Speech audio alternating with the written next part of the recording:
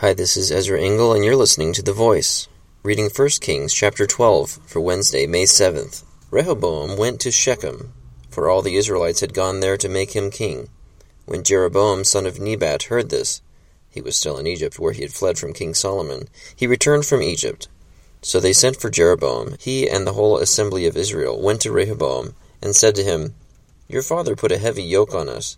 But now lighten the harsh labor and the heavy yoke he put on us, and we will serve you." Rehoboam answered, "Go away for 3 days, and then come back to me." So the people went away.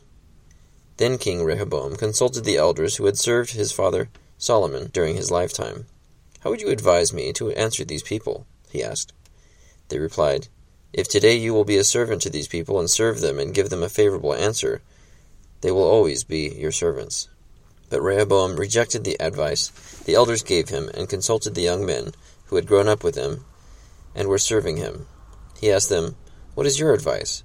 How should we answer these people who say to me, 'Lighten the yoke your father put on us'?" The young men who had grown up with him replied, "Tell these people who have said to you, 'Your father put a heavy yoke on us, but make our yoke lighter.' Tell them, 'My little finger is thicker than my father's waist. My father laid on you a heavy yoke. I will make it even heavier. My father scourged you with whips. I will scourge you with scorpions." 3 days later, Jeroboam and all the people returned to Rehoboam, as the king had said, "Come back to me in 3 days." The king answered the people harshly, rejecting the advice given him by the elders. He followed the advice of the young men and said, "My father made your yoke heavy. I will make it even heavier. My father scourged you with whips. I will scourge you with scorpions."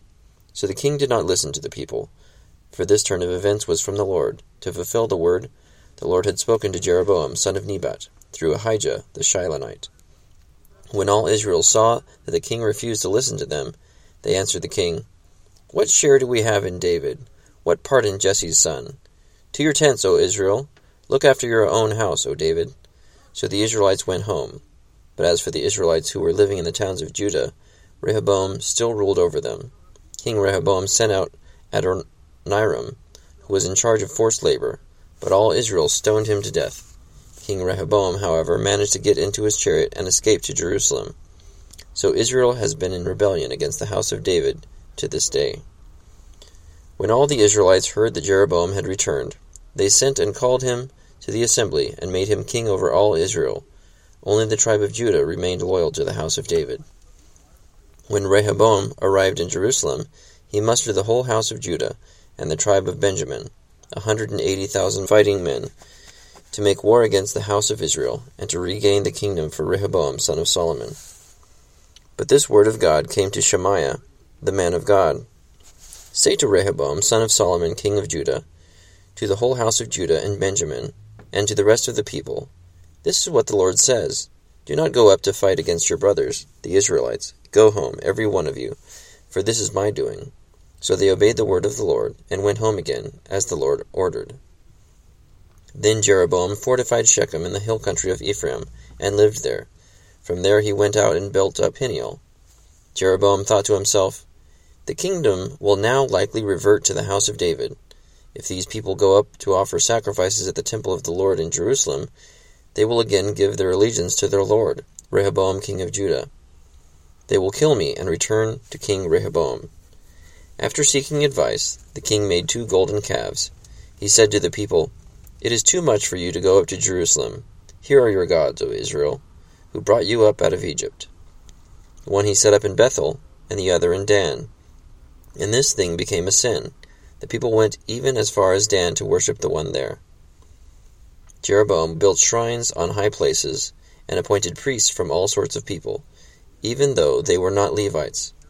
He instituted a festival of the 15th day of the 8th month, like the festival held in Judah, and offered sacrifices on the altar. This he did in Bethel, sacrificing to the calves he had made, and at Bethel he also installed priests at the high places he had made. On the 15th day of the 8th month, a month of his own choosing, he offered sacrifices on the altar he had built at Bethel. So he instituted the festival for the Israelites, and went up to the altar to make offerings. 1 Kings chapter 12. So things are not looking good for Israel.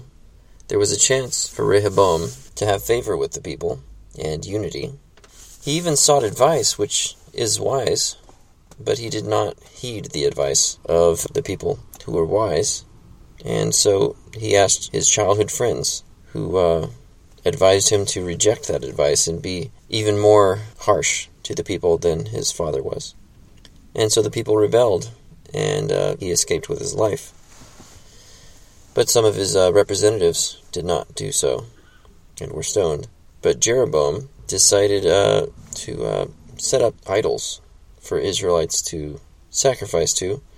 I guess this was his way of making sure that they did not receive God's blessing, so that he'd be kicked out.